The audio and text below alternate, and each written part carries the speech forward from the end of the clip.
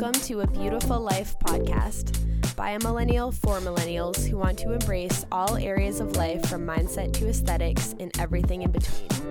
I'm your host, Kaylee Karcher, and I'm so excited you're here. Tune in each Monday for new episodes that will entertain and inspire you to show up as your version of your best self and start living the beautiful life you deserve. Hello, guys. Welcome back to the podcast. Happy Monday if you are listening live, and happy whatever day it is if you're not.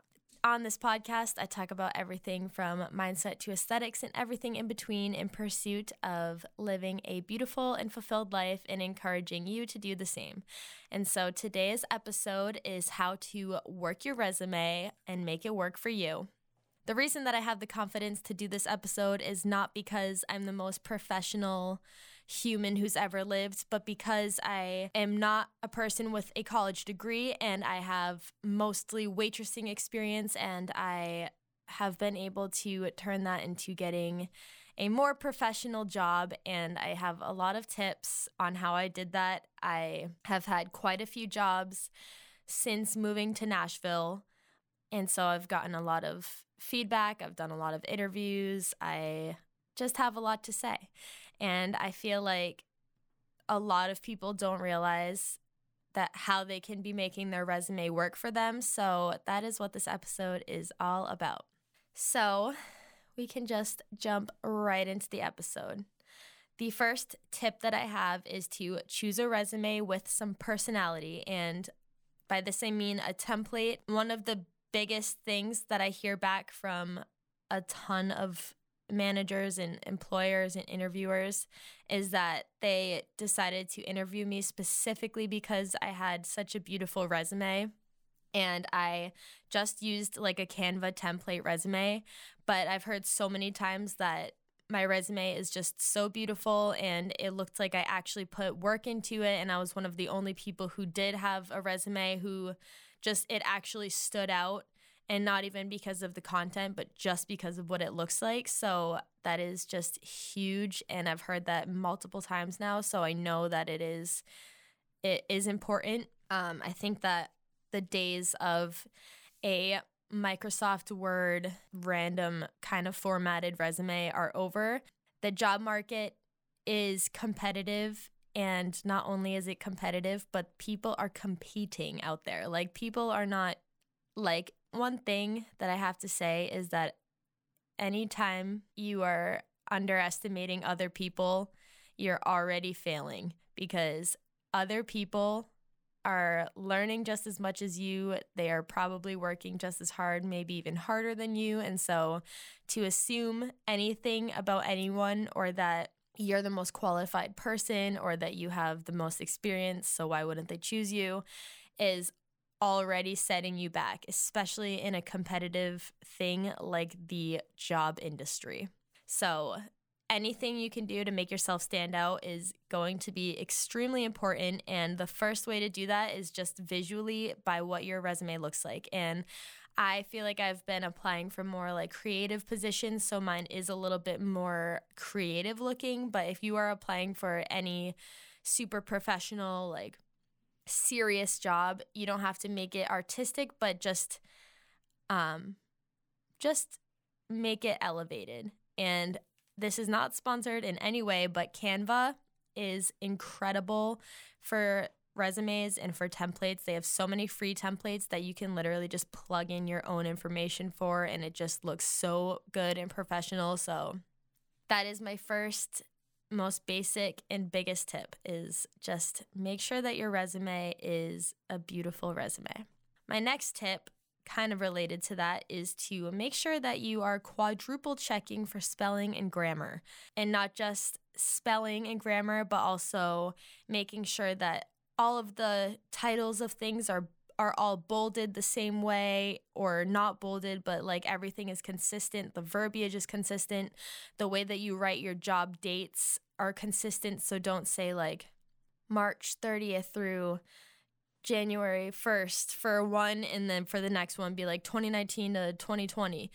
Keep it all either specific dates or all broad years. Like, just little details like that are the things that are going to get you in the door, because you have to put yourself in the position of the employer. And like, would you hire someone whose resume is chaotic and there's no attention to detail? Or are you going to hire someone whose resume is just like perfect and their every last detail is taken care of? Because I know who I'm going to hire. Sorry for the tough love. The next tip that I have is to make your job title sexier. And this is not saying to lie in any way, because that will come back and it will bite you. This is saying, actually, I have to tell a little story to explain this. So when I was like 20 years old, I was working at a super popular sports bar in the college town that I was living in.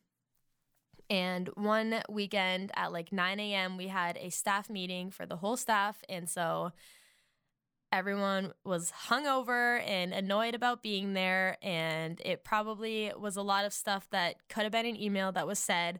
But one thing that was said stuck with me to this day. I'm talking about it on a podcast. It changed the way that I thought about everything, especially in serving, but in life too.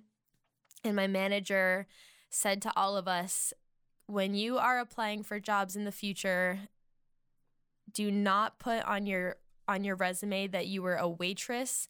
Put on your resume that you are in a sales position, because that's what this is. You guys are in a sales position, and waitressing is like the bonus, I guess. Like, because at the end of the day, if you are a waitress, you should be considering yourself as a salesman, because that's just going to make your bills higher and your tips higher, that means. So when he said that, it literally changed the way that I waitressed from that point on. And obviously he was saying it to help us and to also help the business, because that's going to drive higher sales and more money for the actual business. But that is it was just such a like mindset shift and like an aha moment in a way of thinking that I never had before. So like from that point forward, I was serving at the more upscale place that I worked at on holidays and in summers. I would walk up to every single table with 3 appetizer suggestions. I said the same 3 to every single table, and 9 times out of 10, they got at least one of them, but a lot of times they would just be like, all right, we'll take all 3. It was the easiest $30 that I added to like a check, which means a higher tip. Like, that's already a $6 extra if they're tipping 20%. So that's literally just like crazy. And it's just such a good example of making your experience sound sexier, because obviously a sales position sounds way more professional and relevant to other areas of life and jobs than like waitress. And there's nothing wrong with being a waitress. I'm just saying in terms of a resume where you're trying to sell yourself, it sounds so much better to say sales. And then in like the brief description of the job, you would say waitress, just to not make it seem like you're lying. But that tip on my hungover morning just stuck with me forever. And I'm so thankful for that. Could have been an email meeting. My next tip is to list any and all relevant life experience, even if it technically wasn't a job. And by that, I mean on my resume, for every single job that I apply to, I have my blog and brand listed as an experience. And so far, it has been like a main talking point of every single interview that I've ever had, to say that like I've had a blogging experience, because not only does that show like personal accountability, and it shows like the entrepreneurial spirit, which is in like all job descriptions. It has given me like crazy skills in terms of jobs. Like, I now know how to write professional emails because of reaching out to brands for collaborations. I know how to manage my time better. Because even though it's not necessarily paying my bills, it is basically a full-time job to have to work on, and it just shows a lot of ambition. And I know that not everyone has a blog. So you have to just think of in your life, like, what are little things that like maybe you didn't take so seriously, but like clubs or that kind of thing that you can put on your resume, like volunteer work, anything like that, internships that you can put on your resume to show that you do have some sort of experience in the position that you're applying for. That's just going to be huge. So always really dig deep and put whatever you can on your resume and obviously make it relevant. And then again, sex it up, make it sexier than it maybe actually was.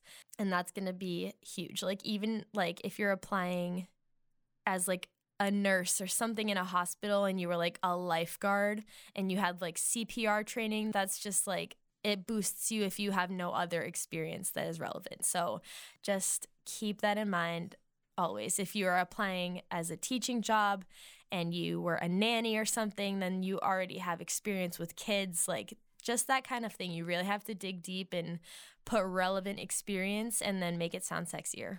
My next tip is to tailor your resume slightly to each job. So when you are applying to jobs, you should not be sending the exact cookie cutter resume every single time to every single position because you're probably applying for an array of different positions.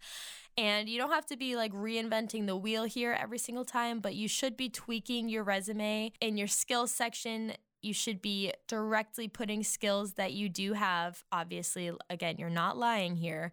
You should be taking skills that they list in the job description and directly putting them onto your resume. And like, so I have, as I've said, I started off as a server. I usually use 3 different experiences on my resume. One of them is always my blog. So now we're down to 2. I worked at a boutique and I was a key holder. So that is usually one that's on there because it just shows leadership. And I'm also usually applying to jobs that are more like fashion, social media, creative based. So that just sounds really nice.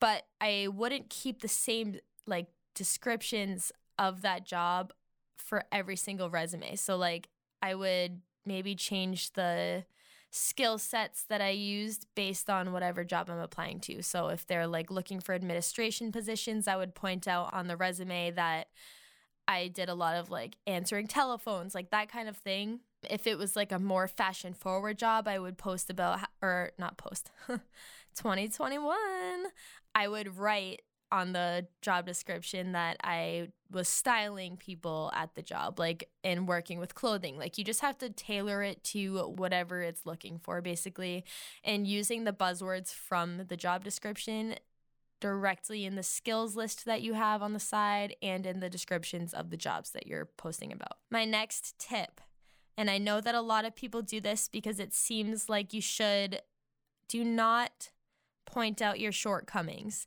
And this might be more of something that's in like a cover letter. Like, for example, the fact that I do not have a college degree. I don't even have an education section on my resume. And that's because I'm assuming that they're just going to assume that I've graduated high school, and a lot of people have. So it's not really like extremely impressive to say that you graduated high school. And so I feel like if I had the education section on my resume, it would just make it like blatantly obvious that I didn't have a college degree. Whereas if I don't have the education section on the resume at all, it's just not something that they would even really like notice. And I have to say, I have not had any interviewers or anyone ask me about that, or like, did you go to college? I'm also not applying for jobs that you have to have a degree for. But there are a really good amount of jobs that you do not need a degree for, and it doesn't even say it in the description. And a lot of times in the job description, it'll even say like bachelor's degree preferred. But if you have life experience that is relevant to the position, then it only says preferred. It doesn't say required. So just keep that in mind. But so that's just like an example. Like I would not even have an education section.